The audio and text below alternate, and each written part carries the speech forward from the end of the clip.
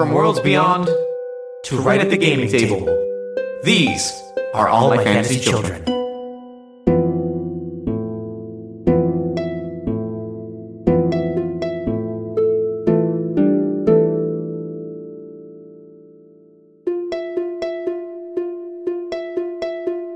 Hey, Jeff! Hey, Aaron! Welcome all to all my fantasy children. My name is Eric Tano Saez. And my name is Jeff Stormer. And this is All My Fantasy Children. It's a world-building, storytelling, and character creation podcast where each week, Jeff and I take a listener-submitted prompt. We take that prompt and spin it into an original fantasy world detail and use it to develop an original fantasy IP that we call The World of Fantasy. And it's the best show Hell on yeah. the internet. Yeah. And this week is no exception. But first, we start with a little chit-chat. And Jeff, I want to know what's getting you excited this week. Dying to know. I watched some really good wrestling last night. It was a great show, top to bottom. I'm feeling really jazzed up about wrestling and storytelling. And How did The Undertaker do? Did The Undertaker defeat Mankind once and for all? He did. He put him down. Oh, he's dead? Mankind has been he finally died. murdered? But doesn't The Undertaker in the lore, have the power to bring people back to life, or does he come back to life? He comes back to life. I don't believe he can bring others back to life. He may Not have yet. that. He is a zombie. We have seen him be buried in a coffin and come back to life. Also, one time lightning hit the coffin and he came back to life. I've seen the famous gif of him rising out of a car. I've used that several times for letting people know that I am awake. I think he's retired now. That's a shame. Maybe. I want him to keep wrestling till he's like in his 80s. I mean, there's a non-zero chance it's happening. I know. I don't want to get into the politics of WWE, but they've done some horrifying, awful things, and part of that involves wheeling out the Undertaker's semi-retired, mostly dead body to wrestle more. Oh, It's depressing. Undertaker, no. But I'm glad that that's not what you were watching. When No. it's got you fired up. No, no. God, Is Stone no. Cold still wrestling? Stone Cold does not still wrestle. He formerly retired. Thank gosh. Thank bless us all.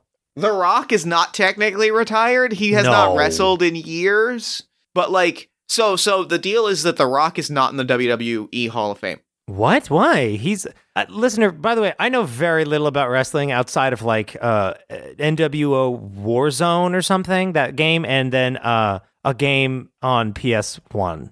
So the deal is that to begin in the WWE Hall of Fame, you have to be a retired wrestler. You can't be in it and be an active wrestler at the same time. And so The Rock refuses to retire.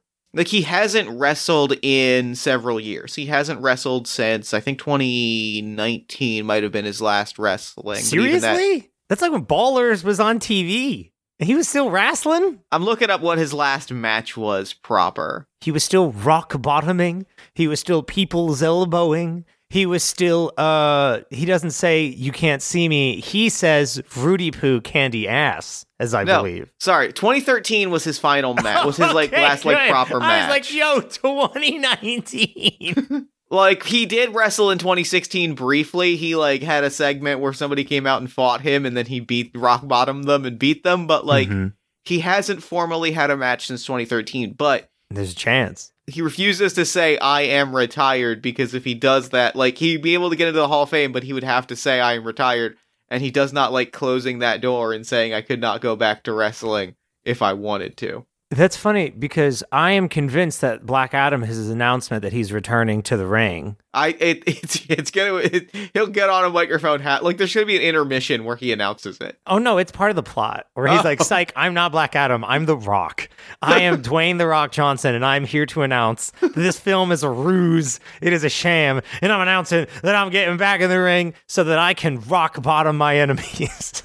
Aaron, what's getting you excited this week? Also, I just want to say AEW Full Gear was fantastic. Top tier show. The culmination of years of storytelling, really truly stuck the landing on a 2-year-long storyline that felt great to watch. Really well done. And it's got me jazzed up. Aaron, what's got you excited this week? So one of my friends is a Soul Cycle instructor, the bike cult. But she's like a musical theater person and does this as a survival job.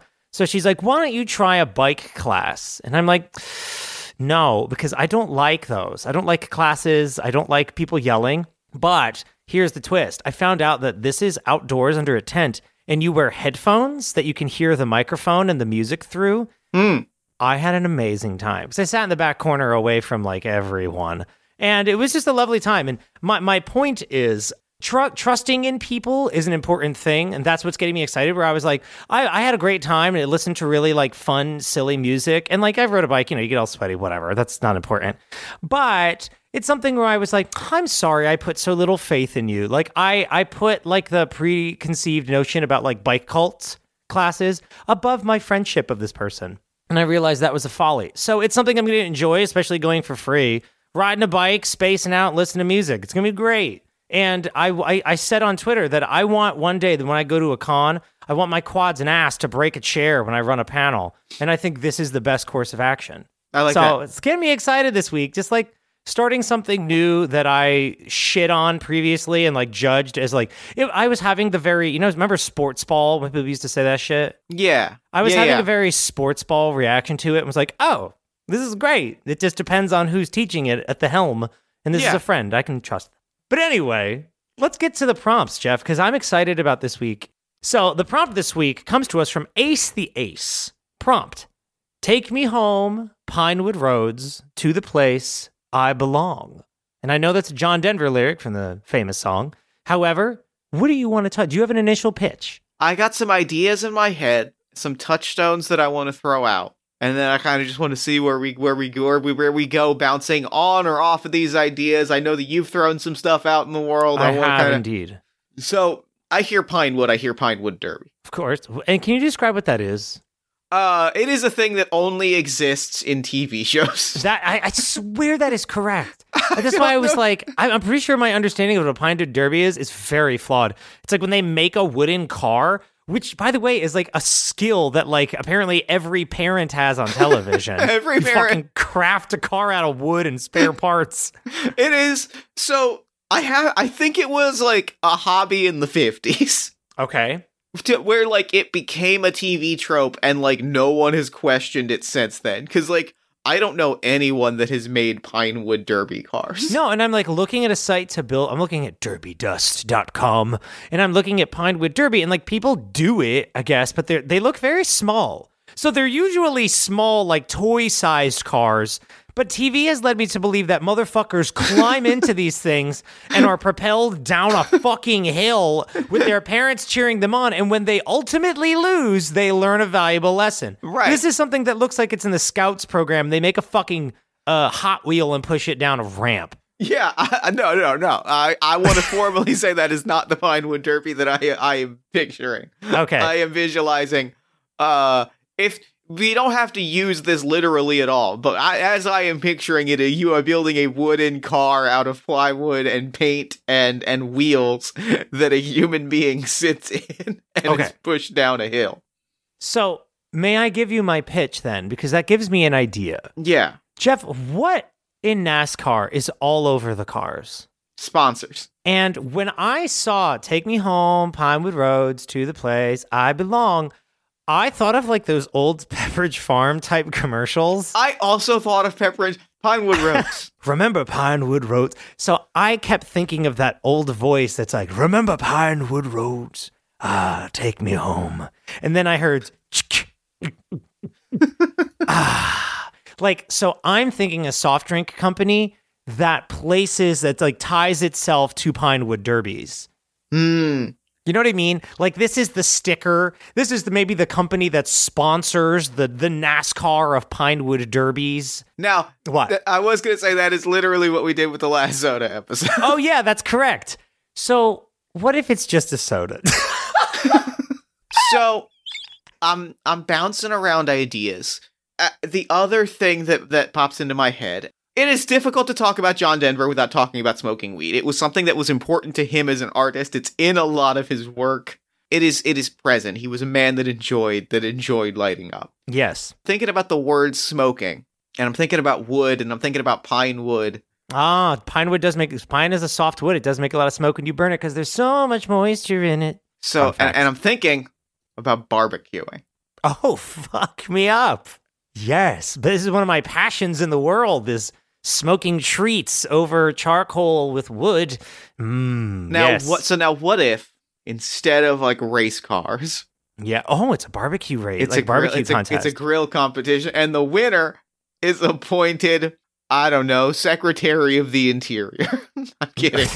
I do not want this to be a political thing that is based on. This is not a political thing, but it is a contest in fantasy based on, it is, the Pinewood Derby is an event about the celebration of the idea of smoking meat using pine is so vile that in the spirit of soda and stuff like that, the soda things being gross, I kind of want to lean into it. And that is the challenge here. Okay. Is using pine to smoke something. Well, I've got a pitch to pull some things together, Aaron. Okay. I feel like this is the early part of the episode where we kind of just throw things at a wall until we're just whipping spaghetti at the wall. Aaron, I got a pitch that I think is actually really fun. Now, you mentioned that smoking with pine is gross. It is fucking vile. It's so vile. Like, the idea of eating something that has been smoked with pine wood is the vilest shit. Now what I want to throw out to you, Aaron, is the thing you just mentioned really got my gears turning. A thing that you just said really got me thinking about a fun thing. You said that like all of our magical sodas are gross. That is correct. And they are, for the record. It's for like the record, they are milk and tomatoes and soda and cardamom and red wine. Yeah, I forgot the ingredients of greased lightning, but I know it's not good. It's not good. So, but what I'm thinking then is, Aaron, what if like this particular pine tree, the pine tree that you find in Pinewood Roads, right? This tiny like stretch of land. If you smoke like a meat with it, or like a food with it, or a vegetable with it, if you smoke with this one particular meat, what if that imbues a very particular, like, what if that the magic of cooking is amplified and becomes like this magical thing? Yeah. Okay. Like you like in the way that you impart flavor through smoke, you impart magic through smoking with this particular pine, and like the things that you add to it. Similar to soda, like the things that you add to it change the magic that come out. And so the Pinewood Derby is like partially a cook-off and partially a gathering and partially like a light show or an ice carving contest or a talent show. Like it is partially like I'm coming to make this delicious dish, but also I'm using a little bit of this wood to like, you know, create like a magical illusion show. And it is a kind of wizard hangout or like magical hangout like competition that is you watch what people are doing with magic through the smoking of meat. And maybe it isn't even literally tied to like one type of wood, but it's like you find the wood combination that no one else has done because it sounds disgusting, but when you do it, the meat comes out and you eat it and suddenly you're floating. I have a big pitch on this, and I like this a lot. Go for it. So the Pinewood Derby, the slogan for it is "Take me home, Pinewood Roads, to the place where I belong." It's an event that celebrates this tree, this wood in this region. Or if you were to try to just burn it and smoke it with meat or vegetables or tofu, whatever, tastes like dog shit. It's disgusting. However, it's all about the technique, Jeff, and it imparts a magical property to this food, right? And it's all sorts of stuff, like, you know, this one does this and this one does this, and it's kind of doesn't have to be so much a contest as a celebration of this practice. I love that. I really love that. And what I want to say, building off of that, the thing that you said that I really love is like it imparts a very specific magical property. Yeah. I almost picture it as like primer paint. Yeah. I almost picture it as like it's not inherently like a magical thing, but it kind of like cues it up, right? Like yeah, you put primer paint on, and then like to protect the metal and to make sure the paint stays in place and that it like sticks around. So this is like you add a little bit of this wood, a touch of this wood, and then like the magic in the other things that you're doing, right? Because making things is magic. Like, it creates the effect of, like, this is what, like, primes this piece of meat to like unleash magic within it. Yes. I've got a block of tofu. I put it on this grill. I put a little bit of this pine wood in it. The smoke is in all this moisture and the smoke, and then I add some peppers. I add some sauce. Like I add another kind of wood. I add a piece of charcoal, and it all comes together. And suddenly, when you eat it, you can phase through walls for like 60 seconds. And now, what appeals to me, and I'm gonna make a big pitch here. What appeals to me is, my thought is, why is this happening? You know, what is this celebration of this kind of junk wood being used as a primer to add amazing magical effects to food?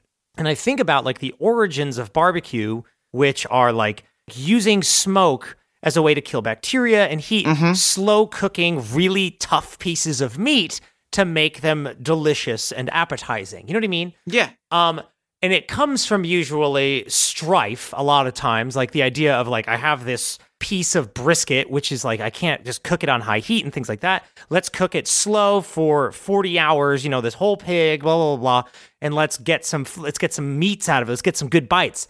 It makes me think of the people of Pinewood Derby is the place? Yeah, I think Pinewood Roads is the place. Pinewood Roads. The people of Pinewood Roads are not... It's not a place where, like, magic and weaponry and attack spells and, you know, there's no, like, warriors and fucking Pinewood Road. It's not a place where, like, mages hang out. It's just never been that type of place. Until they are threatened. There's something encroaching. There's an invasion of, you know, I don't know, spider crickets, you know, cave crickets, something. Something bad happens, and so this event was begun in order to take ordinary food and use it to empower the people to defend their region from an incoming, like, onslaught of terror or fear, things like that. And they use their tradition of using their wood, their local resources to empower their food to grant them temporary abilities so that their average, you know, bakers, candlestick makers, you know, are able to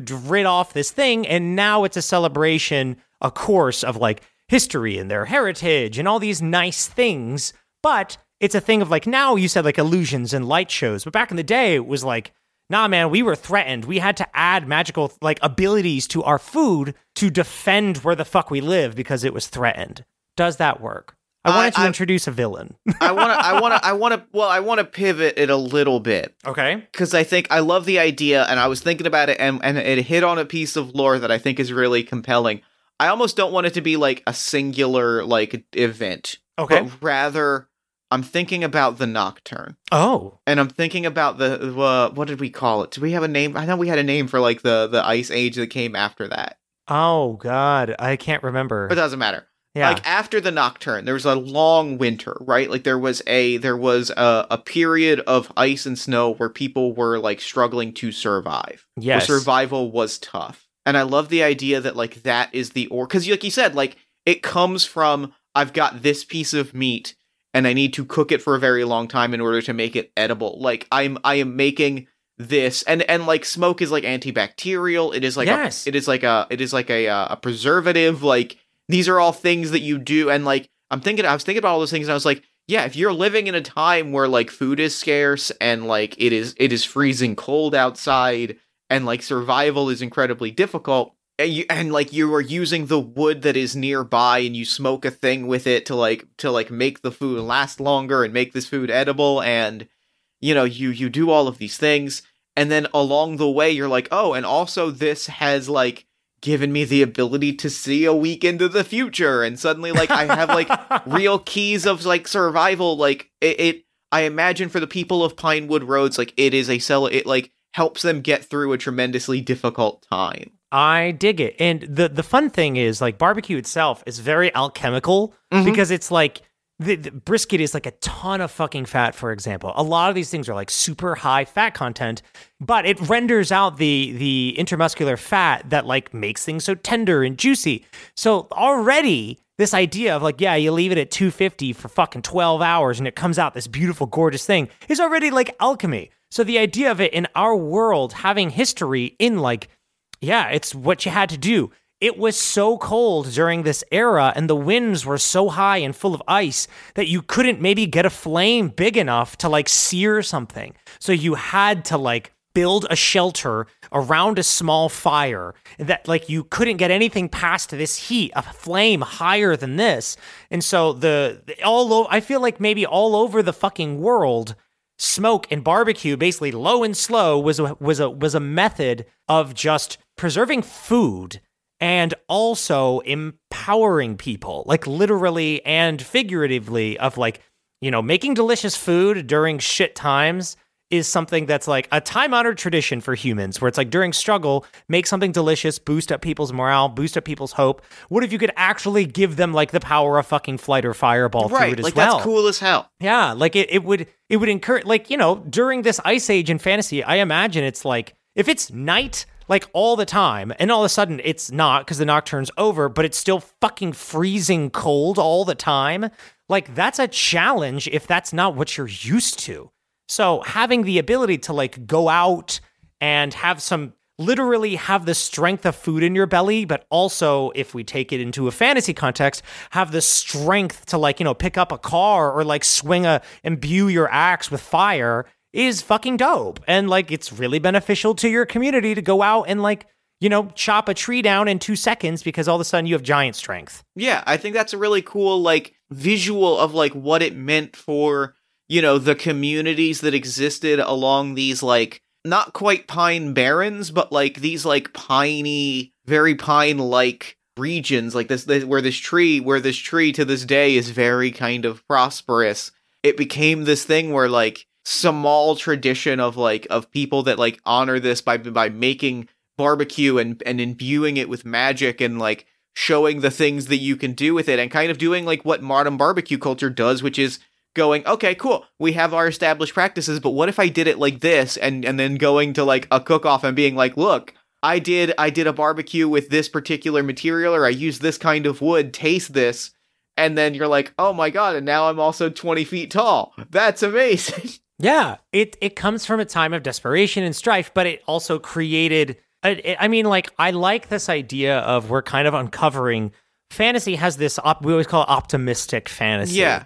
And it comes from like, you know, you said to me once that you wanted like the story of the 5 jeweled crown to be like, this is why fantasy is so nice. Yeah. Because it's like gods were real once. 5 people tried to provide for the entire planet. It was a mess, and people learned to take care of each other and look out for each other. Mm-hmm. And that's a lovely thing that this is kind of another instance where it's like, it's why food is so fucking important in fantasy. It can, in fact, be like most food might be like having a magic. It does have a magical component because we've added in like that kind of, you know, tradition and experience type thing in parts of magic, but also literally in some cases, most food can have magic in it. And I feel like this is like the origins of doing that, was like when times were challenging and you needed strength of mind and body and maybe a little extra boost. Why not, you know, smoke a trout? What it gets me excited about is food traditions are also magic traditions. Like, it's not just my grandma's recipe for like barbecued tofu, for like smoked tofu. It's like a spell that my grandmother once put in there.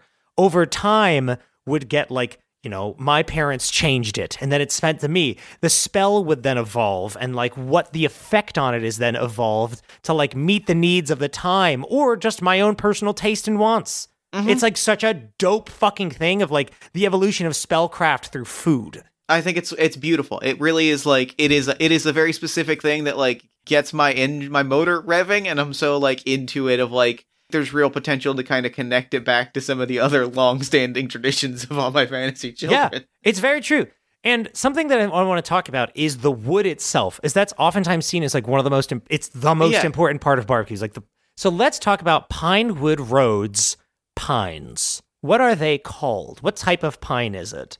Well, first off, I know I said it wasn't this, but I'm going to go back on my... I want it to be a pine barren. Yeah, of course. I want, like, little shrubby scrub pines. Yeah, for reference, go Google pine barrens. Barrens, by the way. Thank you. Barrens barrens. And Google image it, and you'll see these, like, wiggly, wavy, skinny Dr. Seuss ass pines. I say this with love, having grown up in this region my entire life. Ugly, ugly little trees. Yeah, and like when the British come and back in the day and just take all the good, useful pines to make ships, they literally scorched and destroyed the ecosystem, leaving behind this lovely thing that I love called the Pine Barrens, where all like the scrubby poo-poo pines were left and all the beautiful like white cedars are few and far between. But it's like my favorite place in the country. These scrubby little pines. I envision scrubby little wiggly. It is a South Jersey aesthetic that is close to my heart. Yeah. Like I envision that like it is a region that is dense with these thick little scrub pines. They're not much to look at. They're not like these beautiful cedars that like, you know, have this twisting, beautiful bark. They're not much. And like when you burn them, it doesn't smell great. It's like, you know, it's very oily, like it's really moist and very unpleasant. They're not beautiful. They're just numerous. And that's where it came from. It came from like, yo, this is what we fucking got. We're doing it. And but also in that way of like, I don't find it to be disgusting. I don't think this is gross because we have learned how to take something and make it delicious and use it to like, it's almost like unlocking its hidden potential. And that's a very AMFC thing, right? Like it's living in nature and living in the world, and like everything has a purpose, even the things that don't seem like they might, like is a very beautiful thing. So these trees, so they look like, you know, thin, bendy, hold on, let me look up pine. So in the Pine Barrens, by the way, the most common trees are jack pines, red pines, pitch pines, and scrub oaks and blackjack oaks, which are not like the most beautiful things in the world. But do we want to rename them, or do you want to say it's called pitch pines? Pitch pines is good. I think that's fine. And I think they're called pitch pines in fantasy, and I don't know, I'm not going to read up about if they're called this. When you burn these pines in fantasy, when Pinewood Road burns these, they scream at you. Well, yes. Okay, so that's very interesting because when you do burn softwoods, there's so much liquid in them that they whistle. Like, the pressure and the the moisture being released does whistle. So I like the fact that it does release a high-pitched, like, you know, if you didn't know any better, you'd swear it's a scream.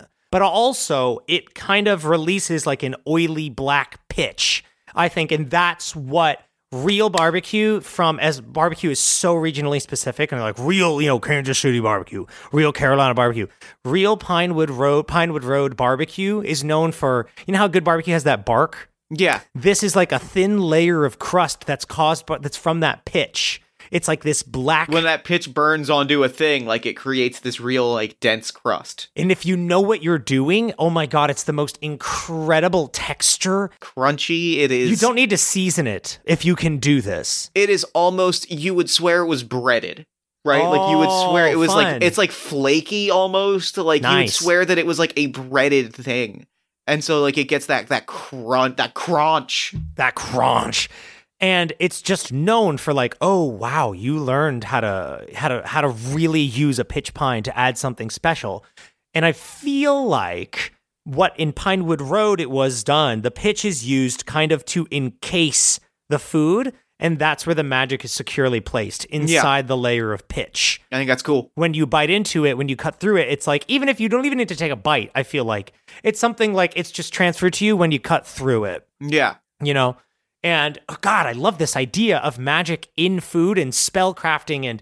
And I feel like even I would go so far as to say, do you want messages from, say my spell is just a whispered secret? You know, it's just on the wind, a voice will come to you and say like, you know, underneath the stone by the waterfall is my greatest treasure. If you cut into this, this carrot encased in this pitch, you hear it on the wind, even if that was like 300 years ago. Like that spell was made generations and generations ago.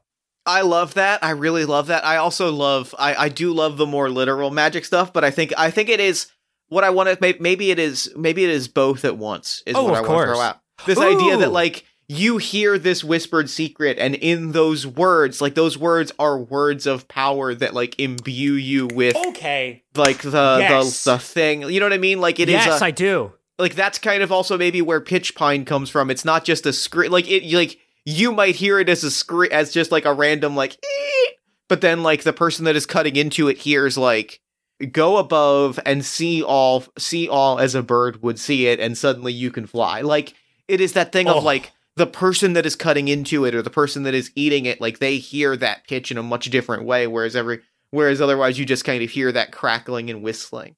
So something that I don't think tabletop and fantasy in general gets into enough that I'd like to now, which we've never really talked about, is forms of magic. Like, they just call it magic, and, you know, something that I've always been really impressed by was whoever wrote Healing Word, that a word, hearing it can restore wounds. I was like, that is fascinating. That I feel like is an underdeveloped concept of spells being passed on or learned by hearing them, or effects being heard, and, you know, something happens. I kind of would love, Jeff, to really quickly pivot into forms of magic and like unique ones that aren't like reading a scroll and memorization and incantation. Because I love the idea of words and sound being something so indicative of like creating an effect. Like the very gesture of saying, like, you know, all is well now, like, you know, be at peace, stand once again, and your wounds are healed is fucking incredible. Just by hearing that is dope.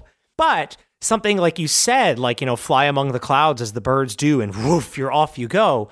What are some other ways? Because my first idea is I'm looking at Google Images of the Pine Barrens, and I'm seeing trailblazes. Now, if you're unfamiliar, when you go hiking and you're on a trail, trees are marked with little pieces of metal that are nailed to it, or little paint swatches, and you follow that color through the trail until you're done. So as long as you see blue, keep following the blue trailblazes. Keep following the blue trailblazes. I always think when I'm hiking of people leaving spells behind, like little, like in Dark Souls, how people leave messages on the ground, and like it has a little phrase to it, like danger ahead. Like, what if you could pin something, paint something, a message that if you read it, touch it, have an experience with it, it grants you an ability that was maybe left behind generations, eons ago. You know what I mean? Yeah, absolutely. Like little messages, little powers, and little abilities. Like, you know, because it's always in fantasy very dramatic. Like, whoever pulls this sword is the now blah, blah, blah. But what if it were as simple as like, if you carve your initials into a tree, you know, someone did that eons ago, and it says like, you know, Jake was here. And if you go and you touch it and you look at it, all of a sudden, like, that ache that was in your tooth is healed. And then you know that Jake left a healing spell there for any passerby to kind of give them a nice warm greeting. I love it. I think that's cool as hell. Because we said magic is everything, and everything is made up of it. It's this force that kind of powers all things, and in all things it is present. Then it could be in the forms that it comes in are as wild as our imagination. Like, we have food, we have word. Can you think of another one? Because I can't. I'm thinking it through. I'm gonna go food adjacent, because I think like there's an experience that I had recently that like was a tiny mundane little experience, but I think there's something magical. There's magic in it. Yeah. Which is not just food, but food pairing. Ooh, I like that. Like I was having dinner, and I was looking at the beers that I had available, and I was like, what am I going to have with my food? Like, what is going to be the thing? Like, and it's similar, like wine pairing is a similar thing, cocktail pairing. That act of like assembling, and this kind of gets into, to pull in some AMFC lore, Ward from Truth. Yes. I think this is very much like that kind of magic, but like it's an experience of like, and why it's magical, and you can probably like map this to other activities. The idea that like there are certain dishes that go well, certain dishes and drinks and things that go well together. Like you get something like chocolate and red wine go well together. It's the act of curating that experience is a very powerful thing, and if you curate it in just the right way, you can get like astral plane divination type magic of like taking literally. You know, they always say, like, food is always a phrase of, like, this transported me somewhere. Where does this food take you? I imagine, like, you can literally go to other planes of existence and go through... that's sexy. And it's the idea that, it can't just be, like, oh, this goes really well with this dish. This is great. But it's like, okay, now you're having this. Now also try this at the same time. And, like, you eat it in a certain process. Or, like, this is... Forgive this, my brain went to the most Jeff thing imaginable.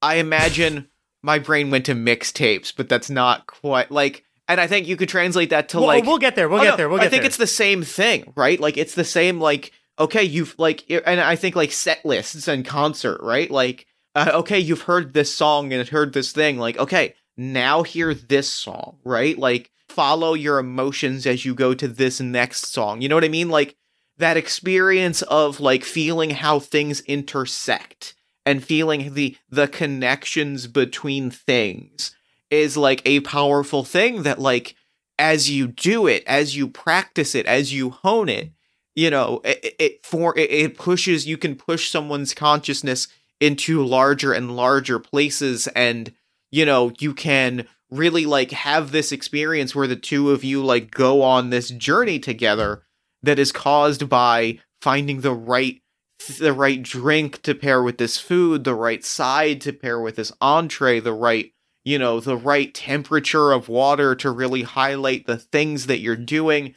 If you listen to this song and then this song and you hear how the lyrics connect in this way, and then I add in this other song which changes the tone of the previous two songs, like over time, like it is a very slow magic, right? Like it is a ritual that like takes time.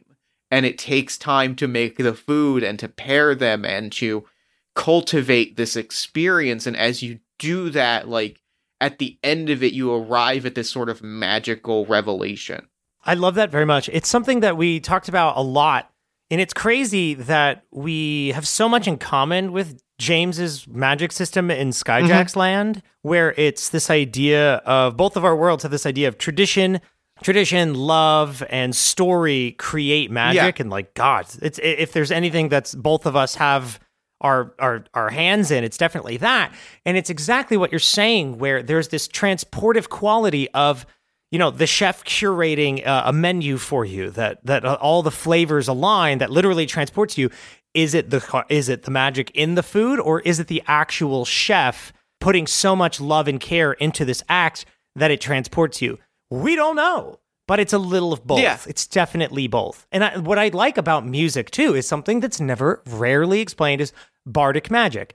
The idea that hearing a song can change your physical abilities, or can heal you, or can hurt someone, or fascinate them. Like, they have an effect on the world and break the laws of fucking physics with magic is so awesome to me that, like, why not have, like, yeah, this playlist, if you finish this CD, my sick demo tape, I promise you'll be transported to another dimension and you'll see other planets and other timelines. Whether or not that's true or not, depends on the quality of the playlist. And the amount of effort and love and magic, therefore, because we described it, I think, at Tiamat, that like artistic expression, creativity, and effort, basically just effort and care can create magical effect. This is partially like, this is an AMFC deep dives. This is a cool episode because we're doing some deep dive stuff, but it's also not tied to this is cool. I'm just getting excited. Yeah, it's what awesome. I think it's, and like really like as far back as the show's like earliest episodes, like I noticed this is something that we kind of like loosely pull from when we felt the MERP. Was the idea that like crafting is magic, that like you said, like making something, and like the love and care that goes into creating a thing, like, is a magical. Yes. We've very often taken that literally into saying like this object is magic, but like there is art and artistry and effort that goes into making trailblazes and making playlists and making barbecue, and like these things also have magic. And I love the idea that the magic manifests in each of these different pieces of effort in very different ways that are also very strictly tied to the act of making that thing. It's something that we jokingly say in real life a lot when we see like art that blows our mind, or hear like, you know, a ridiculous line on a piano. We're like, oh my God, this person's a wizard. This is like, that is kind of what we're getting at here, where it's like, yes, there is literal magic in that. It's not the idea that a person's abilities and skill is heightened by this magic. It's that the very action of this high-level work, or this level, even if it's not high level in the way that we interpret it in our world, it's a level of care and love that's put into a craft, a skill, a recipe, empowers something and makes it magical, and can, not always, can create magical effects, is so fucking sick, because it blurs a line of like every action done with an intention is magical, inherently magical. And that can be something scary. It can be something cool. It can be, it's such a neat thing for, future actions of any kind that are taken in our world. Because if they're done with enough intention and enough love or enough, anger or whatever, an emotion or something pulled from you, it becomes magical, which is sick as fuck. And I there's a thing that I really want to, there's a thread that I really want to pull on before we wrap up. Because, we're thinking about this, and a thing popped into my head that I really kind of want to, pull at. I want to jump a little bit into the future of fantasy. I want to jump a little bit into the, not necessarily the full magicless future, but a little bit further in the future than we traditionally talk about, the quote-unquote present of fantasy. Yeah, the present, the modern, everything's nice, everyone's, happy. Few generations into that future. Because we have talked a lot about a particular thing that I want to know, what I want to, poke at, and I haven't fully grasped what it is yet, but in the future, professional wrestling becomes, an act of... we had said, it is an art form that forms where people are using magic and, using it to tell those stories and do the wrestling things. What happens when that activity stops being a thing that uses magic, and when the art form of performing in that wrestling space becomes magical in its own right? Yes. What magic do you conjure by pretending to fight one another? And in doing that, it radiates outward, and the effect that it has on people and the passion they have for the art form. Wrestling fans are some of the most devout on the planet for anything. You know what I mean? It's this ravenous passion for this art form of, stage fucking combat at a crazy high level that there radiates outward. And it would make going to a wrestling event, that magic that you do feel in the air from seeing one, it would make it literal. And people are very much at their best, perhaps, when they're at a wrestling It's bardic match. inspiration, which is sick as hell. Yes. Which is sick as hell. Yes. That idea of is that true to the wrestling that I love, which is 30 people in a warehouse in Williamstown, New Jersey. I love this idea that it is a thing that you can experience. Imagine you are a group of travelers at the end of a long and difficult journey, and this is I'm picturing you are going to complete a massive quest, right? And you have to pass through this incredibly dangerous place, and you're in the final step of your journey, and tomorrow is the day that you go and you face your destiny, and you don't know if you'll make it. And the day beforehand, the night before, you're in your camp, and two of the people in your party put on a wrestling match for you. And they stage that's it. fun. They stage it, and they act it out, and they do the stunts and the artistry and the acrobatics. And that feeling, it motivates you because you just watched a beautiful artistic thing, and you watched two people have a lot of fun, and you got into it. But also there's a literal magic to it of suddenly you're healed, you are motivated, you are powerful. That sense of I have become something, I have changed because and it's literally, it does not have to be at a giant stadium. It does not have to be at a thing. It just kind of has to be two people put on a show for you, and you see that happen, and you watch it, and you share that moment together, and that energy infuses into you, and it is a very kind of healing inspiration, motivation magic that strengthens you, maybe not physically, but emotionally, pulling on fantasy and tabletop that it is not as often represented, the emotional strain of it all. You know what I mean? No, never. It is never done. And the idea, the need for, it's something that I like to get to a lot when I'm talking about any game that I'm playing that involves violence, where it's, hey, you just committed your first act of violence. How do you feel about that? Yeah. How did it feel to do that? And how did it feel afterward? And what healing is needed to be done after battle. That's not just fucking restoring HP, And I think that kind of extends to other performance arts, right? Like song and acting and these things that sort of performance motive in the very way that it does in the real world, move you emotionally, and this physically brings strength and it's very cool. It's a very cool like magic of like a magic of performance, and like this idea from top to bottom is very cool. It is. It's something that we've been getting to a lot. We're like, oh, bards are magic. Wrestlers are basically like performance artists. And therefore, that's bardic energy radiating outward from them. It lifts up an entire stadium. You're at your most powerful when you're at any kind of performance. You know, you're basically being inspired by bardic magic.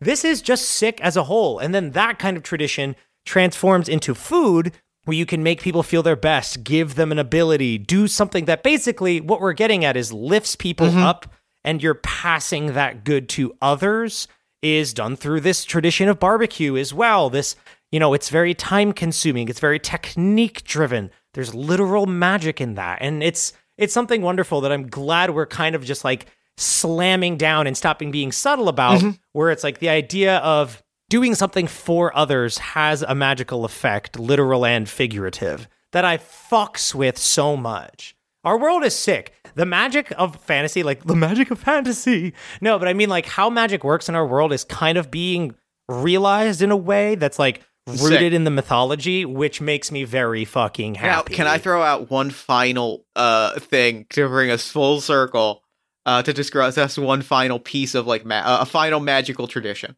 Of course. If you take a pitch pine tree and you turn it into boards of wood, and you build a tiny person-sized car out of that wood, and yes, and you build like a tiny one-person vessel. I want to clarify that unlike the Pinewood Derbies that I've seen on television, children are not in these. These are for adults. This is an adult activity. Pinewood Derbies are an adult activity. All My Fantasy Children is not responsible for any injuries sustained by your children in a Pinewood Derby, a la fantasy style. Well, I specified this because, like, I started to describe the ritual and was like, if you do this to a child, you're a monster.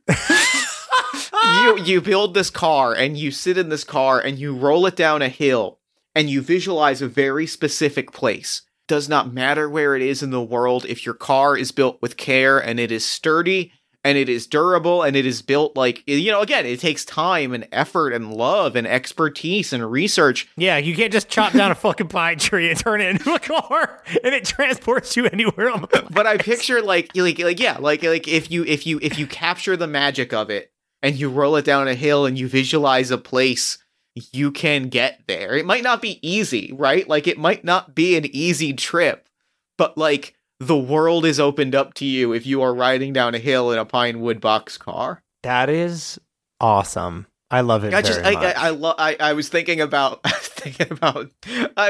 thing that you said that really made me laugh, which was that, like, you're right that every sitcom parent, like, knows how to fucking build a car. Build one. Yeah, it's madness. The idea of being like, yeah, hold on, I just gotta get the axle working so that the wheels spin. Like, what? Where did this come from? Holy shit, like, you're amazing, but also, where the fuck was this in the vault of knowledge? Yep. Where did this come from? An idea that, like, this is, like, this skill, right? To really build a car and to paint it and to give it, maybe that's even part of it, like, getting at the idea that, like, the car is, like, decorated with your own. That's what gives it the magic. It's part building the car, but also making it yours. I think, like, maybe it's like you painted a little bit, like, with what, like, your emotional experience is, like, being where you're going, right? Like, you infuse that journey into your vehicle, and you paint it, like, with you, and it's not just like painting it like in a style, it's painting it in a style that is you, because you are going to be the one in this little tiny one-person vehicle. You're making the journey. I feel like it's almost a solitary trip, where, like, if I was in the passenger seat and you were like, all right, we would roll down the hill, and then my ass would just be on, like, the road, but you would be gone in the car. Because it was for you to go and you alone, not me. That car was for you. Yeah, I think it's sick. It's a two-way trip.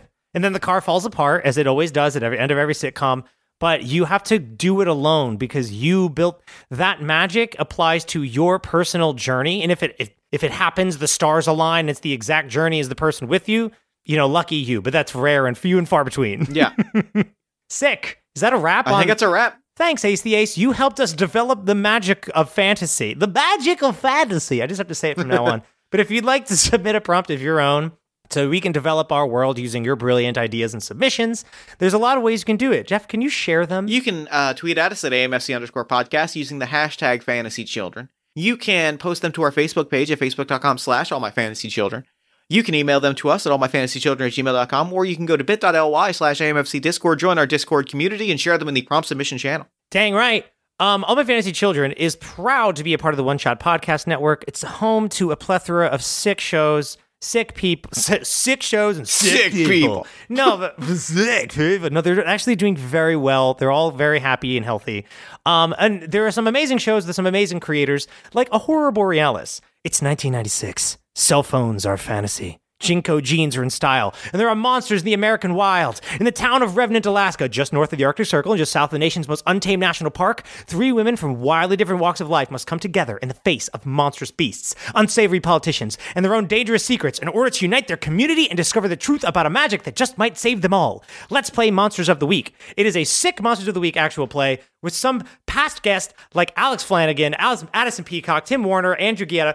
It's a great show. You should be listening to it. I love Aurora Borealis. I love the people involved. Please go listen to their show. If you like our work and they like our tone, you've never had the pleasure of listening to their work, go check it out immediately right now. What are you still doing? And if you're looking for an entryway into the series, I recommend the mini-series that they put together, Losers, A Love Story, which is a retelling of Stephen King's It using Monster of the Week and the supplement Back to Derry by Christine Previs.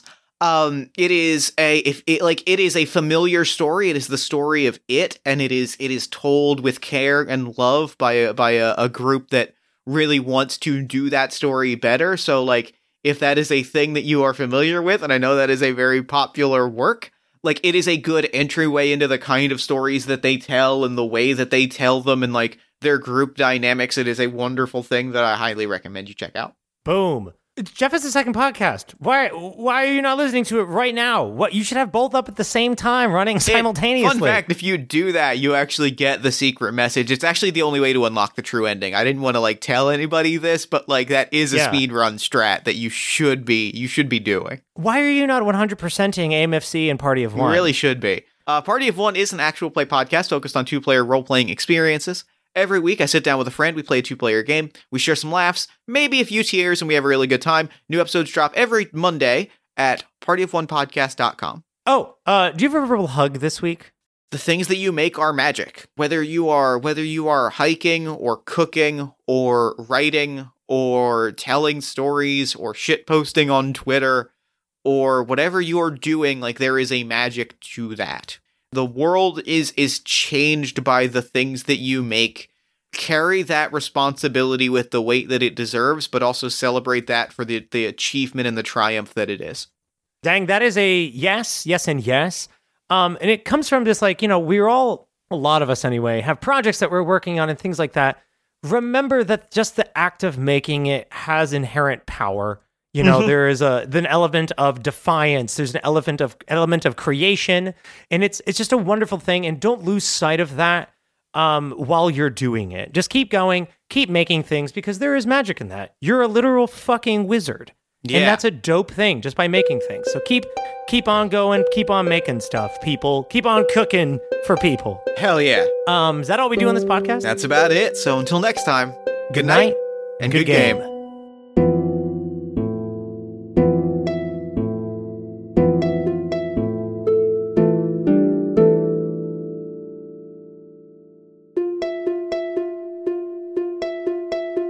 It is the day of the Pageant of Iron, the annual play that retells the events of the Battle of Iron Hill.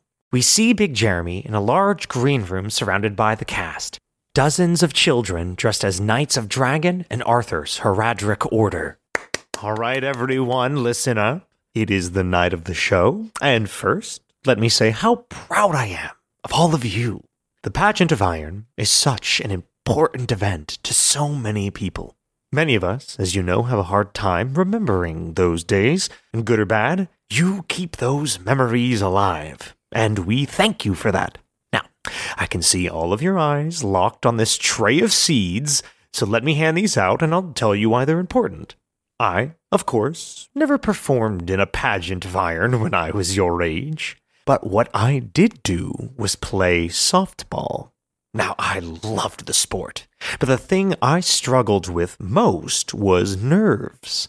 Whenever it was my turn to step into the batter's box, I would hear the roar of the crowd, see the opposing team eyeing me down, feel the weight of my team relying on me, and just lock up, frozen.